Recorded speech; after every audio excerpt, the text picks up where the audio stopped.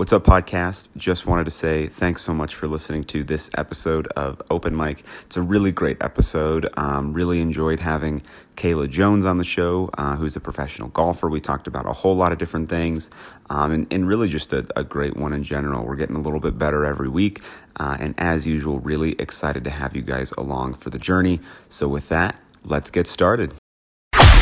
This is the Open Mic Podcast with Mike Carlson.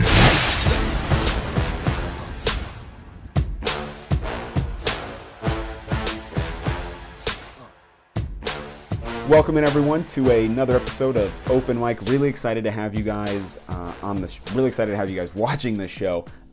We've got a great one in store for you. I talked to our first professional athlete. That was really fun, Kayla Jones. She's a professional golfer. She's played in Australia. She's played here in the States. So we talked about a whole lot of things. So really excited for you guys to listen to that. It's an absolute ton of fun. The other thing that I wanted to cover, and really the purpose of this opening segment, and why I do it every week, is to document and just get down some thoughts of what we're learning throughout the process. We're not in the business of advice or telling anyone how it's supposed to be done. We're in the business of just saying what we're learning, and if you can get something from that, that's wonderful. And the thing I wanted to talk about with this opening segment, whatever you want to call it, is something that's really felt especially present, whatever, this week, and that's the process of going from being bad at your craft to being good at your craft, and what we're learning along the path of getting there, and maybe even a couple of ideas of how to get there, and things that we've learned with that. So yeah, I think, whether it's in a creative role, in a business role, in any kind of role, obviously when you start, the expectations we have for ourselves, our taste for what is good work and what looks like good work, is incredibly high. But, the work we're doing, the work you're doing, at least at the start, is, not incredibly well done. It's not at the level of your taste, and getting there is a tough process. And, I think there's a great NPR clip about, taste with Ira Glass and This American Life. And I highly encourage you guys to go look it up, because a lot of what is said in that is something that I've applied to my personal life and to my business life and to any of the work I've done. And really what it boils down to is, if you want to get good at anything, you have to be profuse with whatever you do. So if you want to get good at writing, back when I was a copywriter, we had a professor who taught copywriting, and it was a really fun, creative class. But his big thing was, if you want to be a good copywriter, you have to write a lot.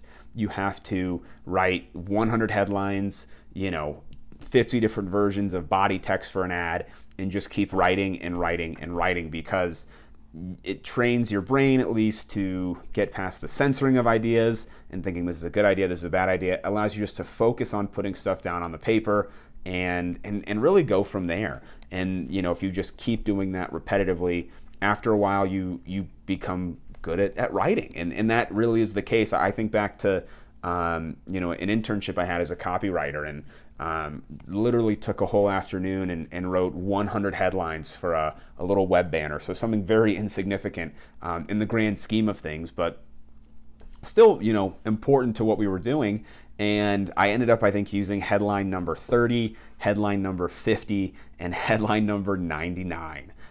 So you're looking at, the first 29 of those guys I didn't even touch, which, personally, I think I thought were, some of the good ones, but in reality, they really weren't, because I was still censoring and filtering and getting all that crap out of my head of all the bad ideas. And then once you're able to do that, you then reach the good ideas. And I think that's true for really anything. If you want to get good at, starting a business, at entrepreneurship, you don't necessarily need to start a lot of businesses, but you need to start, and you need to be profuse in your actions. You need to be doing a lot of things and learning a lot of different things. And, if you're someone who's a little more creative, you have to just start putting stuff together, whether it's video or visual or, anything of that nature. You have to just start doing it, and you have to do a lot of it, because it really, at the end of the day, it comes down to repetitions, and it comes down to putting in a high volume of work with the fact, with the mind that, a lot of it is going to be, it's not going to be good. It's going to be crap.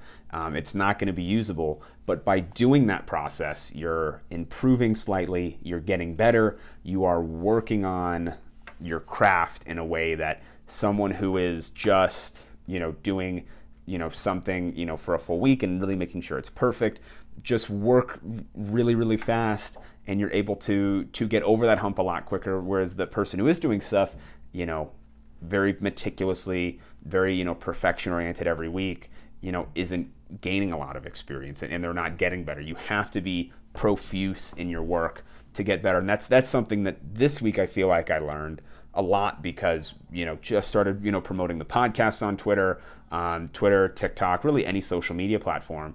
And I think the one thing I still constantly have to snap myself out of is being very perfectionist, very profection oriented with the stuff I'm posting, and really kind of being focused on volume and focused on being very profuse with what I'm putting out, whether that's, stuff on Instagram, stuff on TikTok, stuff on Twitter.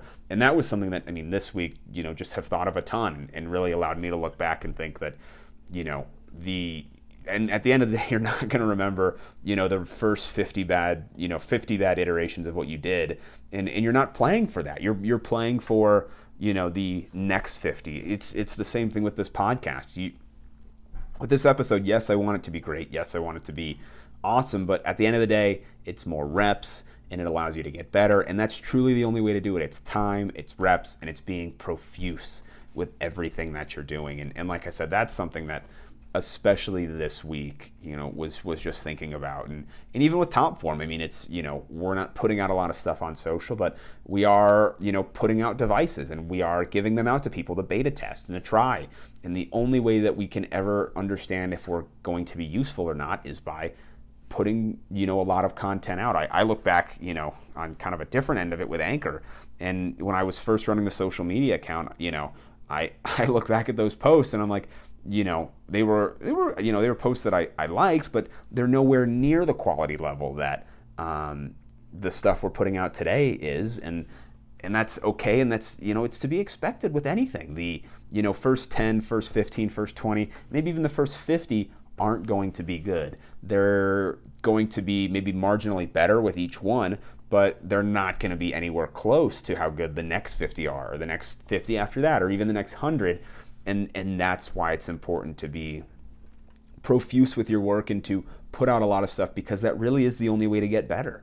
It's more reps, it's doing things more, and it's, I think, on the mental side of things, it's, orienting your brain to be more forgiving, be a little less self-censoring, and to just allow your mind to work freely, so that you're just putting out a lot of stuff and getting over that, perfectionist, quality barrier, whatever you want to call it. Because once you make that mental shift, things, they do start to, move a little bit easier. You start to put out more stuff, and you start to get better. So yeah, that was just something that, this week especially was thinking about. And, with Homecoming, we're really trying to put out stuff every single day, because even though we have a small following now, the process of us putting stuff out is going to allow us to be set up for when, we do have a larger following. We're going to have gotten better. We're going to improve. And those first 40, 50 posts, they're not going to matter. They're just not going to matter, because, you've put in the work, you've put in the time, and now you have stuff that, is really well. And that's something that is talked about in that clip with Ira Glass, and I think it's This American Life, is that you have to put out a lot of stuff, because our taste is right here. We love, we have an idea of what things are like in our head, and we want our stuff, and we need it to be like that, and we love for it to be like that. But if our taste is up here, our ability to execute on that is down here. And the only way to move up is to put out a lot of stuff, and to just be incredibly high volume and a little bit less self-censoring. And so we'll definitely link that video down in the comments on this. on YouTube. So feel free to check it out. It's, if you're anyone in the creative business, the creative industry, or just any industry in general, it's an important thing, I think, to keep in mind. And especially, I feel like since a decent amount of listeners they're like me, or just starting out, and we want to be really desperately good at something. And we want to be performing at a level of, someone who's been in the industry for a long time. But, it takes time to get there. It takes reps to get there. And the minute you can free your mind from some of that, and free your mind from, kind of the, trap of perfection, really whatever you want to call it, the, self-censoring, the sooner you are going to be at getting better. And it's no different in sports. It's no different in any aspect. On the driving range, I'm getting better every 100 balls, and that the first 100 that I hit were not great, and the next 100 are a little bit better, and so on and so forth. So it's at the end of the day, if you can have a big takeaway out of all of this, it's be profuse in your work, do a lot of it, post a lot, take a lot of if you're a golfer, shoot a lot of shots, or hit a lot of shots. If you're a basketball player, shoot a lot of shots. If you're someone who's creative, write and do stuff every single day. And if you're, in any other industry, just keep practicing your craft. Be profuse with the amount of practice you do. And one day you'll look back and you'll find yourself pretty damn good at what you're doing. So with that, I'll end that part. We'll get to our interview with Kayla. Really excited, like I said, to have you guys listen to that. Going to be a ton of fun. And let's go to the interview. Well, here we go. Let's get started. So now I want to welcome in. She's a professional golfer. She is a low-key Ben and Jerry's fan. Shout out to Ben and Jerry's. High-key Ben and Jerry's fan. And a Florida State Seminole. Kayla Jones, thank you for coming on Open Mic. Hey, what's up? I'm happy to be here. Well, we're glad to have you here. And I got to say, you're the first professional athlete to be on the show. So how does that feel? Super exciting. I'm not super experienced in the podcast world yet, so I'm still learning the ropes. But that's okay. But you did a podcast this week, though, right? Yes, I did. That was my first one, really, I think. Okay. Yeah. Okay. So got the rust is off. You're feeling good. I mean, right? That's how it is. Right. I tested it out. Okay. Now I'm ready to go. Awesome. Well, we're excited to have you here. And I want to just start at the beginning. So why golf? I mean, I'm fascinated. You're a kid. You could play any sport on the planet. What led you to golf? Oh, yeah. See, that's so random. Like, why would I pick golf, honestly? My dad, when I was born, I guess he got the golf itch. Gotcha. Right around the same time, as happens to a lot of guys, a lot of dads out there. So I guess his version of babysitting was putting me in the stroller and having me sit on the driving range.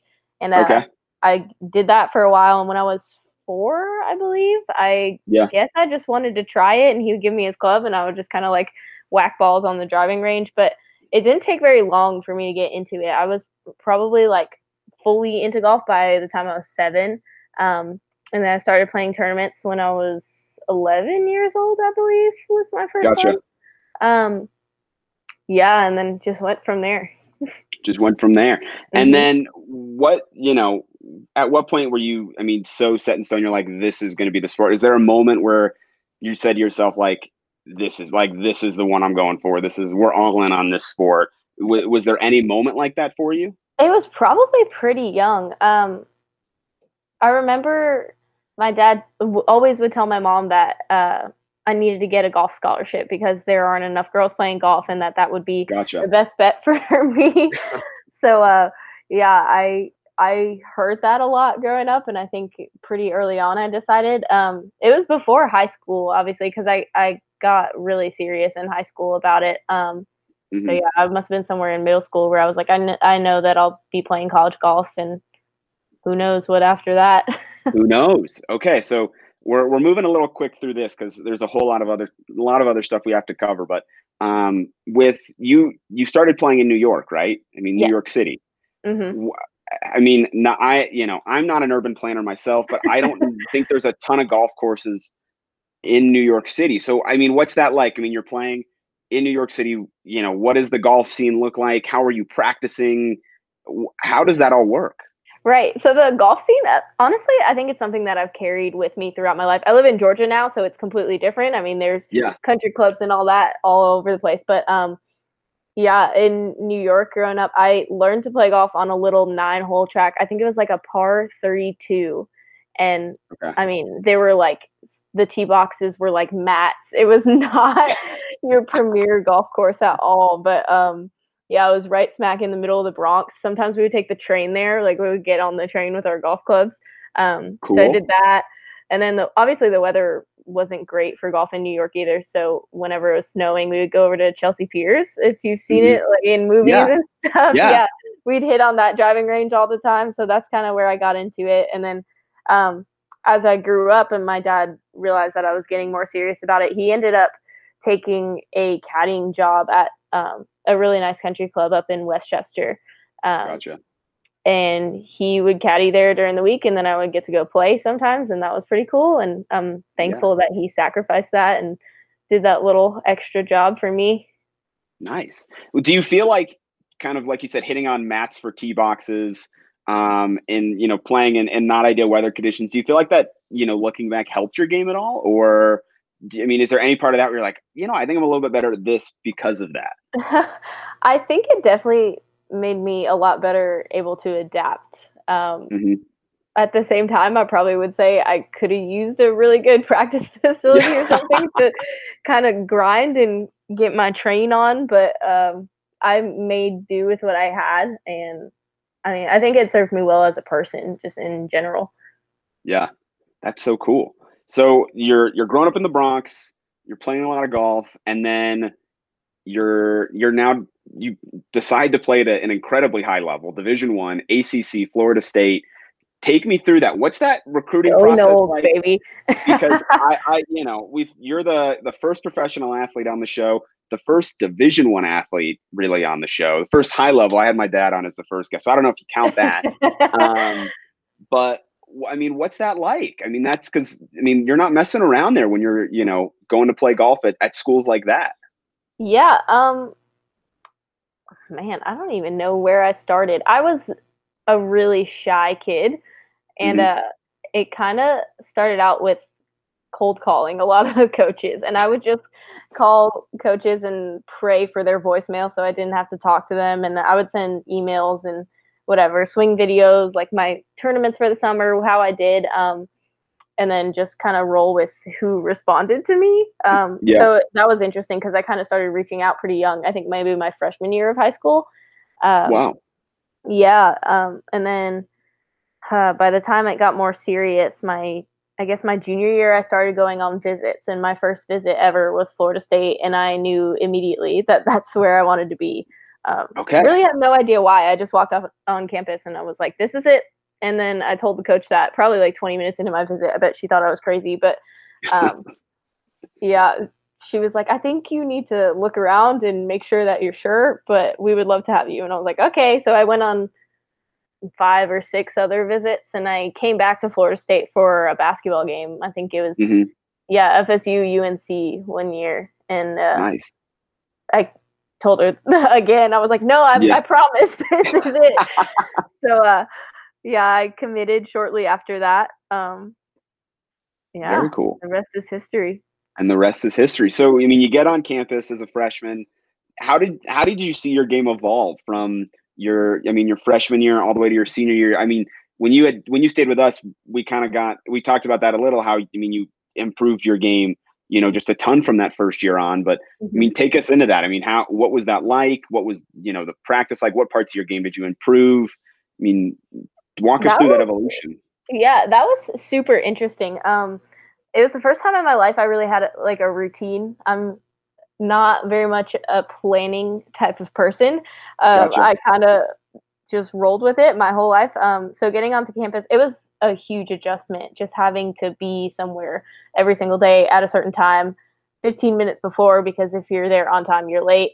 Um, but yeah, we had practice every single day. We had workouts every single morning. I think they were at 5:30 a.m. if I'm Wow. remembering correctly. So that was crazy. Parts of my game that evolved. So I I didn't know how to chip, and I didn't know that I didn't know how to chip until Okay. college. So my wedges were just absolutely horrible. I think I came in on the team and we would do a lot of work on TrackMan. You Gotcha. know all about the TrackMan, Oh best yeah. device. And we would play these games and do combines, and my scores were just the absolute worst on the team out of everybody on the men's Mhm. and women's side. Um, so that was a surprise to me because I didn't know I was that bad at wedges. But anyways, I started doing extra practices and kind of working with one of our assistant coaches, and I would go Mhm. pretty early in the morning, and we do like a 2.5 hour practice. We had like our set routine. It was just one-on-one, me and him. And by the end of my college career, I believe I set the record on that TrackMan game. So Okay. that was a huge improvement. It Yeah. did wonders for my golf game. Wow. Okay. That's a massive leap because you're setting a record on the game. Like that is, are you still the record holder? I think so. I might be. Okay. I don't know. So It was posted on the locker room door for a while.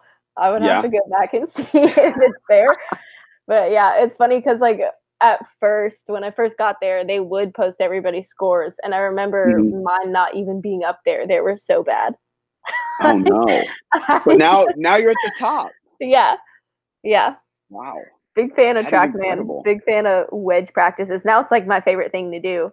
I Mhm. did a lot of over the winter practicing on the football field. So I would just Yeah. kind of get like alignment sticks or towels or something and lay them out all down the football field and hit my wedges to get more spot on with my distances. Would any are you talking like the football field is in like the one you see on like game day, like that football field? Oh, I didn't dare go on there. I would just find Okay. a I local was park. I I probably didn't would know have if you ended were up hitting on the news wedges. somewhere. And I was like, I didn't know if you're hitting wedges, and then all of a sudden you got, quarterbacks and football players coming out like, I don't know about that. But that's, uh, hey, still cool. Still yeah, cool. yeah, it was fun. Nice. So, you're playing in college. Is there any moment you look back on where you're like, that was, one of my best events in college, or that what moment, playing over those 4 years matters the most to you? I shouldn't even say, it, just matters the most and is the one you look back on, fondly.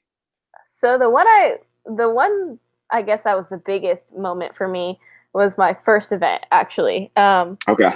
I qualified for the first event. It was my first week as a freshman, and I don't even think I stopped crying from missing my parents yet. Like I was such a baby, Oh no. and had to get on a plane and go out to Texas the first week of school. Didn't know what was going on in my classes. I was just an absolute mess, and I was so nervous to play my first college tournament. And I just remember just praying that I made contact with the ball on the first tee.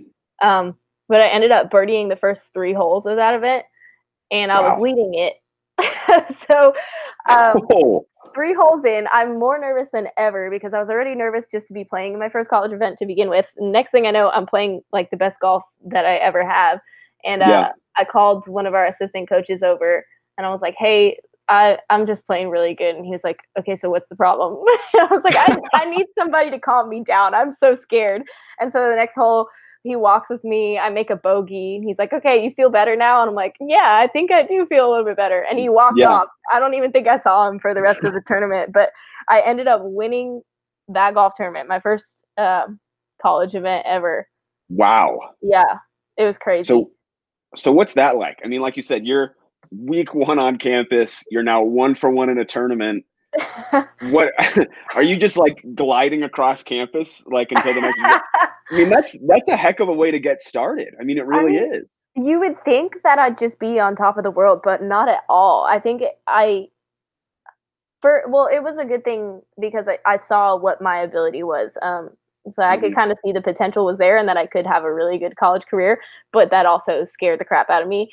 So Yeah. I'm not sure I was ready to deal with all that as a college Yeah. freshman, but I did, and I had a decent season otherwise. So I didn't win That's any other events, but But hey, you won the. I gotta say, I think there's a lot of college freshmen who you get on campus, and it's like I'm just trying to figure out where the class where biology 101 is. Let alone I'm gonna go out and I'm gonna go win a big time tournament like that. exactly. It's no small task. I really did have biology my Oh, first actually, class ever, my freshman year, and I was about 50 minutes late to this hour and a half class wow. And because I couldn't was it find a because of parking golf? spot. I didn't know where it Um, was. I was just a mess.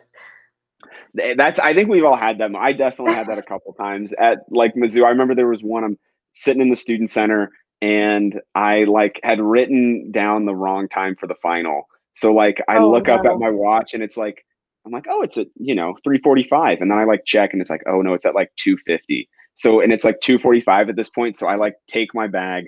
I'm bolting down the like out of the student center as like a freshman, backpack like full of textbooks, and I am like screaming across And campus into this everybody just final. knows what's going on. And everyone knows what's going on. And I'm like, I did not want to have this moment my freshman year, but here we are. And then I like walk in like as he's passing out Scantrons in this big lecture hall. And Well, at then least like I you just made like it.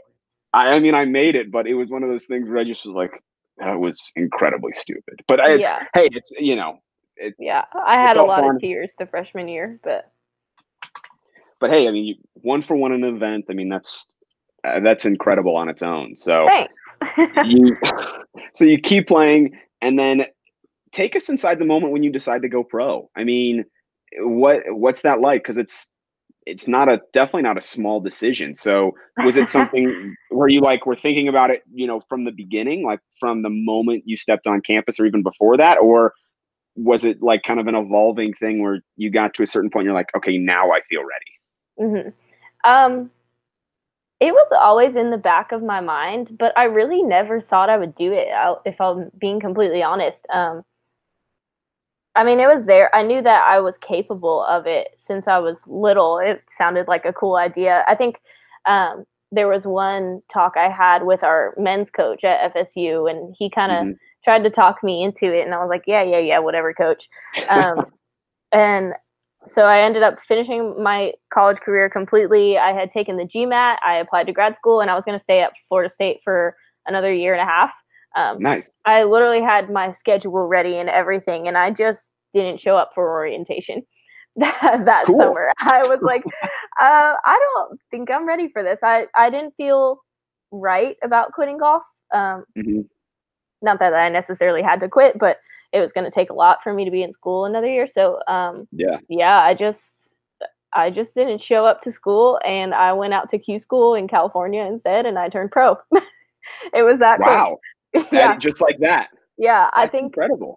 I didn't realize how badly I wanted to do it until I was so close to not doing it. Yeah. Like once I had stopped practicing, like I was a golfer, and kind of just focusing on my future, I was like, this isn't my future, I don't think. Hmm. That's really Hmm cool. So now you're out at Q school. I mean, you haven't shown up to orientation. Now you're out at Q school. I mean, was there a moment where you were kind of like, oh shit, like you're like kind of your oh shit, like we're in the big leagues moment, or Oh was yeah, it it? was an immediate oh shit reaction. I That's something that people know that they're doing for a long time, and they train for it and they get ready for it, Yeah. and I did not do that. Um, I think my biggest downfall was not that I wasn't prepared for it. It's just that I thought I wasn't prepared for it. Which I probably wasn't prepared for it anyway because I wasn't practicing like I needed to. But yeah, that was a scary one. I will have to say. I learned a lot from it. Um, Hmm. I don't know, like going back, would I do it the same way again? Maybe not, because it Yeah. was a $5,000 mistake, but it got my foot in the door in the golf world. So I mean, I can play. That's what I got out of You that. can play. Yeah. Yeah. So I'm I as you know from staying at our house when you played, we're a big golf family. So I mean, you get out of Q school. What's that like? I know you played in Australia a little bit. When does that happen? What happens kind of the after the Q school stuff, or do you just hit the road and do you start playing and training full time? Yeah. So Q school, it's pretty much takes your entire fall. Um, and I was playing a couple of other events here and there, but by the time the winter came around, I knew that I wanted to start getting competitive to play the spring season, which is what I went to Q school for. So that was another just like spur of the moment decision. I just called up my parents. I literally woke up one morning and I was like, I think I'm gonna go to Australia, and I did it. I had my flight booked like the next day. Wow.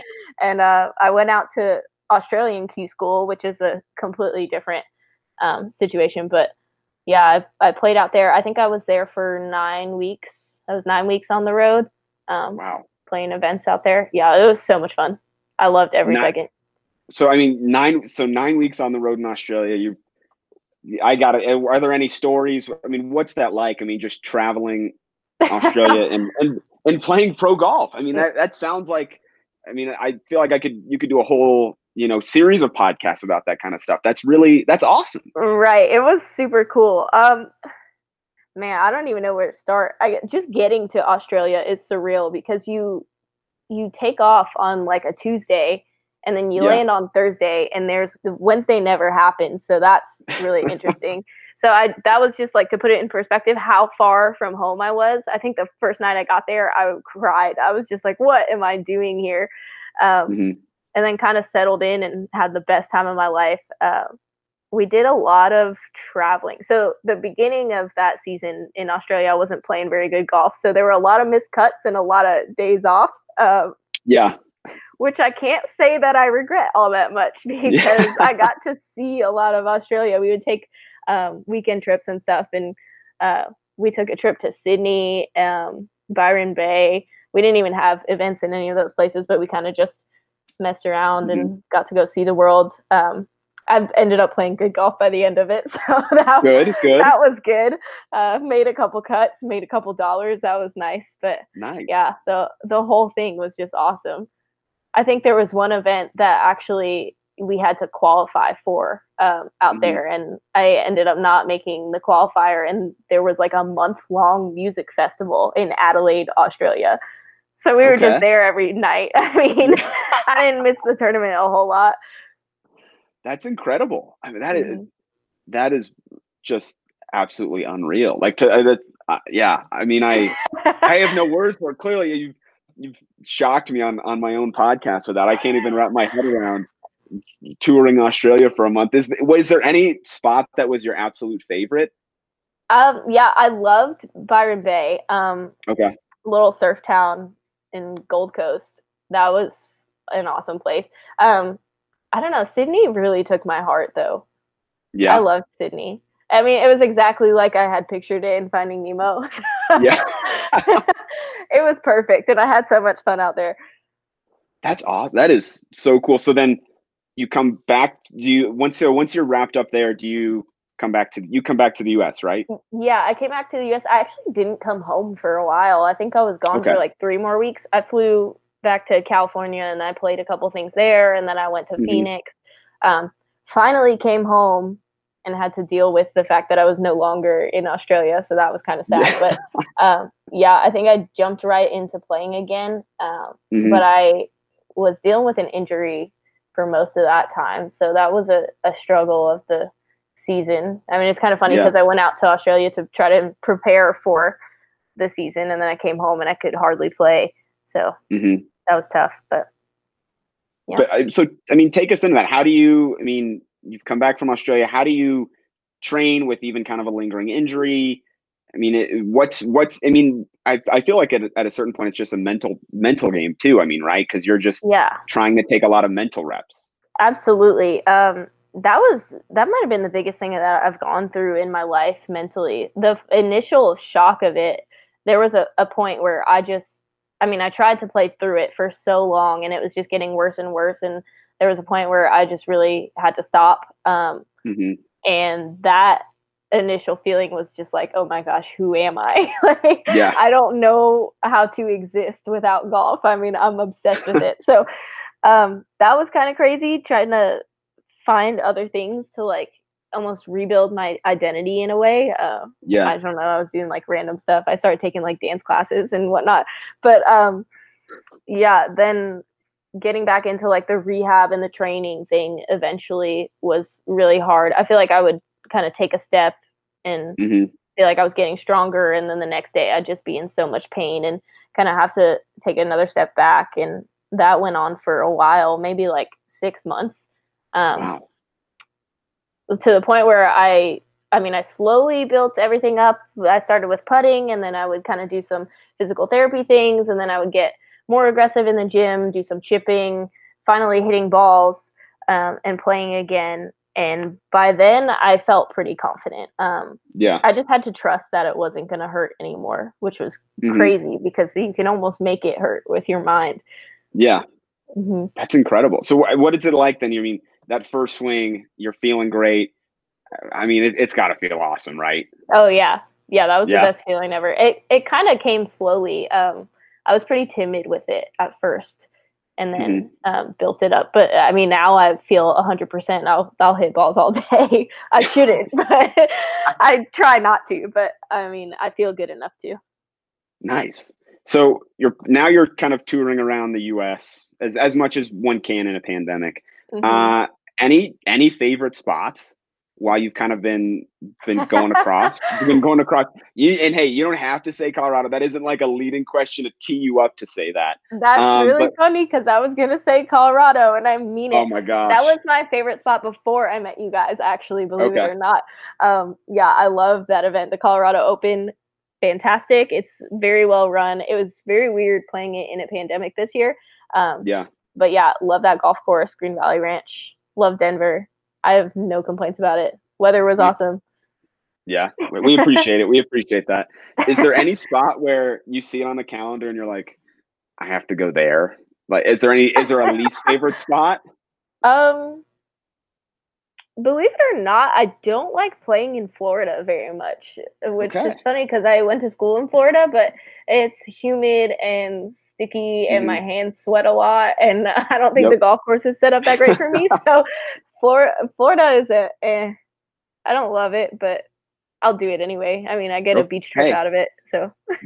That's why you're a pro, and that's why other people are not pros, because you'll go tough it out in Florida. Whereas if it was me, I'd be like, you know what? Not packing the clubs this round. We're good. We don't need the clubs today. Okay, so take us inside a little bit of kind of your routine. Whether it's on the driving range before a tournament, is there anything that you have to be doing or you have to do in order to feel like you're ready? It can be superstitions. It can be really anything. Is there one or two things that you have to do before you start playing or before you start practicing? Man, I don't know if I have any superstitions. I'm not a really superstitious person, so I guess that's a good thing. I do this. This might get pretty technical, I guess, but that's okay. I do what I call calibrating before I play and before I practice, really. Where I kind of go through a series of warm-up things to make sure I'm set up correctly, make sure I'm aimed correctly, make sure I'm just feeling good. For me, it's using a putting mirror to start, or trying to put the ball between a gate between two tees. Just kind of something to feel like I can repeat it over and over again. And that way I feel like when I get out on the golf course, I can hit any shot because I have a good base, if that makes any sense. So no, that's my thing. I do it every time, every day. So yeah. That's cool. We've had I think in 4 guests, we've had 3 golfers. So I don't know if this is going to become a golf podcast eventually. It may just end up being that. So it's stuff like that. It'll just kind of morph because we've had 3 of our 4. I had a swimmer as guest number 3. Now we've had 3 out of 4 golfers. So this could just be a golf podcast. So something like that, super useful to everyone. Well, I hope people can use it. I definitely would recommend it to everybody. It's huge for my confidence. Yeah, I just feel like I'm ready. Like a trigger thing. I'm like, okay, did that. That's out of the way. Now let's go play. Nice. So we'll wrap up here in a bit, but I have a few more questions. We're going to wrap up with, we're still kind of trying to name the segment. It's like I ask 5 kind of random questions. So we'll wrap up with that. We got a few more. What's your favorite memory of being a pro so far? Do you have one in particular, whether it's a round or a shot? What's your favorite memory? Probably getting my first check. Is that bad to say? No, that counts. Yeah, I earned my first check at the Florida Open, and I was like, oh my gosh, I get to get paid to do this. That was my favorite memory. I guess that has kind of worn off a little bit I've gotten a little bit more grouchy about what my paycheck is, but that moment was pretty cool because I was just happy to make money. Did it feel pretty cool going to the bank too with that check just ready to cash it? I think I just scanned it off my phone, which was, I probably should have gone to the bank, make it a little more meaningful, but I know, I was gonna say, I'm like, I don't know if you can mobile scan that. You have to. I'd be taking that, slap it right down to the till, oh and be yeah, like, I we're mobile scan cashing this. everything. And tell them how I earned it too. Tell them, hey, that's good. It's good. I would say getting my first check would 100% be my favorite memory as a pro golfer because, like you said, now you're getting paid to do what you love, and Yeah. you're getting like it's not like in range tokens or pro shop credit. Like it's cold hard cash. I know. I bought so many FootJoy socks with pro shop money. This was real. I could spend it on whatever I wanted. I'm sure it went straight to Amazon Prime. So I never got a chance to ask this actually while you're here, but are you sponsored? I am somewhat, yeah. So I have equipment sponsors. My equipment sponsor Cool. is Ping. Cool. Yeah, I guess it depends how you look at the word sponsor, which is why I didn't really know how to answer that. And then I have a corporate sponsor, Southern Heights Investments. They help me with a bunch of my travel. They're fantastic. And I'm not really signed with anybody else, actually. It's kind of just whatever people can do for me. That's been pretty cool. I've had companies give me stuff, or just like the random nice person write me a check. So that's been really awesome. But yeah, hey, if there's anybody out there who's looking to sponsor a professional golfer, hit me up. We'll make sure for sure to post that clip on Instagram, and we'll get it out for everyone to see. Exactly. If you ever need a podcast sponsor, you know where to find us. I don't really have anything to offer other than airtime. But if you ever need a podcast sponsor, we can get the little microphone that we have on the side of your visor. Perfect. And it'll be the most confusing thing to everyone out on the course, but it'll be good. It'll be good. I'm excited. So I'm trying to. I mean, we've covered a lot of ground. I mean, what else do you do outside of golf when you're not, training? You're not golfing. Yeah, you mentioned dance as something that you do. Yeah. Or as what are you doing outside of golf when you're not on the course? So well, I'm pretty into fitness, but I absolutely hate cardio with everything in me. So that's where the dance classes came in. I started taking hip hop classes because I thought it would be a good workout. And then I realized that I really want to be a good dancer. So that's my thing. I was taking like 3 hip hop classes a week, and it was awesome. Great workout. And I mean, I don't really know if I got better at dancing. I hope I did, but maybe someday if I keep up with it. That's what I do for sure. I don't know what else. I always try to find the craft brewery in any city that I'm in for a golf tournament. That's a thing. We can for sure count that as a hobby. That is without a doubt craft outside beer of golf is my hobby. I don't actually know anything about craft beer, but I mean, it's fun and it tastes good. So they're fun places to hang out. Normally there's like some kind of a food spread there. Yeah. Shoot, that's live music, whatever. I would consider live music. I'd consider that a hobby of mine, I guess, now, if that was the case. So with the hip hop, did you actually find that helped your golf at all, or was it just, did it like help with any kind of footwork or stuff, or was it, just totally not helping at all, period, end of story? I don't know that it helped a lot physically. I will say I got in a lot better shape because I mean, those classes can be pretty long and you're just dancing for the whole entire time, and it's a lot harder than you think it is. But if anything, just trying something new.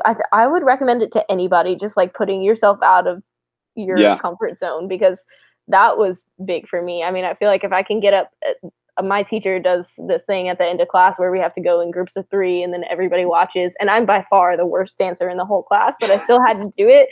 And I felt like, you know what, if I could do this, I can make a 3-footer to win the US Open. I know I can. So yeah. Hey, they're very kind of similar my mindset with it. No, that's good though, because I feel like if you can get out in front of people and like actually dance, I mean, I don't think there's a lot of like pressure packed situations that you couldn't handle. Right. Now Do you have a go-to hip hop song? Like if you're gonna go out and hip hop dance, like tomorrow, like, is there one song that you're building the whole dance around? Oh my gosh. Um, for a while, it was "Money in the Grave" by Drake. That's a good one. That's a good one. That was my jam, and I would dance to that any second of the day. Lately, I just downloaded TikTok, so I've been kind of obsessed with the Savage remix with Yep. Beyonce. Yep. I don't know, maybe I'm too old for that, but I think it's really No, cool. I'm gonna learn all the TikTok dances by no, some point. I'm on TikTok too. I don't do the dances though, so I like stay away deliberately from the dances. But it's hey, they got some good tunes on It's there. gonna So be really funny when the bars open up again and see if people bring all their TikTok dances out with them. we're gonna know exactly who was spending all their quarantine on TikTok when you see someone break something out and you're like, oh boy, like That's a TikTok we're gonna dance. get out of here. We're no longer we're leaving this place. Yeah. That's yeah. I'll freely know I've spent way too much time on TikTok in quarantine, and It's hard not to. it's hard not to. I'll just do it like you flip up and down. But I'm getting way off topic even for a podcast called Open Mic, doing a whole weird rant on TikTok. So we're gonna go into kind of these last 5 questions. We're gonna cover just a lot of like random different things, whether it's in golf or not. So you can go out and play with 3 professional celebrities, basically any other 3 people of your choosing. Who's going to be in that group with you when you go play, and then where are you going to go play? Huh. I love that question. I would pick Steph Curry, Okay. Tiger Woods, Yep. and Justin Timberlake. Wow, that's an amazing group. Yeah. Big fan. I mean, we've got good golfers in the group. I definitely want to be playing with people that are going to play pretty good, but yeah, cool celebrities. And then I would probably go play Pebble Beach. It's on my bucket list, and I've never played it. I've walked it. And it's absolutely beautiful, and I love that part of California, so that would be it. I think that's easily the best answer I've gotten when I've asked that question. So I think when I had my dad, he chose Tom Hanks as one of his people, and I'm like, really? I'm like, Does he play golf? I don't even know if he does. I'm like, you're just gonna have him out there to drive the cart, I guess. So that was by far the best answer. The next one is, what's the best shot you've ever hit in your life? It can be as a kid, as a college player, as a pro. Is there one shot where you're like that was like golf nirvana in that shot? Oh my gosh. I had this shot. I was extremely nervous. It must have been the end of a tournament, and I don't remember the exact situation, but I remember being really nervous, and I put myself in just the worst situation. I was on like a downslope right next to a cart path, and I had maybe 4 feet of green to work with, and the pin was right there. And I don't really know what came over me, but I just took a swing at it and flopped it up on the green, and I hit it to like 6 inches, and I got so excited I screamed, and my coach was like, gosh. What is going on? That's a hell of a shot. Holy crap. That's incredible. You're back. You're back. I lost you. No worries. That's why, hey, it's all live. It's part of the live TV fun. I was like, how much of that story you got? Now I'm sad. No, so you flopped it onto the green, and you said within like 6 inches. You stuck it within 6 inches, screamed as loud as you can because it was such an incredible shot. And yeah, I was just shocked that I've actually pulled it off. Wow. Okay, so far 2 spectacular answers. So this next one, you're on the range. What are your top 3 like go-to songs on the range? Like if you're hitting, what are your top 3 songs on your playlist? Oh man, I have a playlist called Range Sesh, so I'll pull it up right now. Pull it up. This is good. This is live. I love it.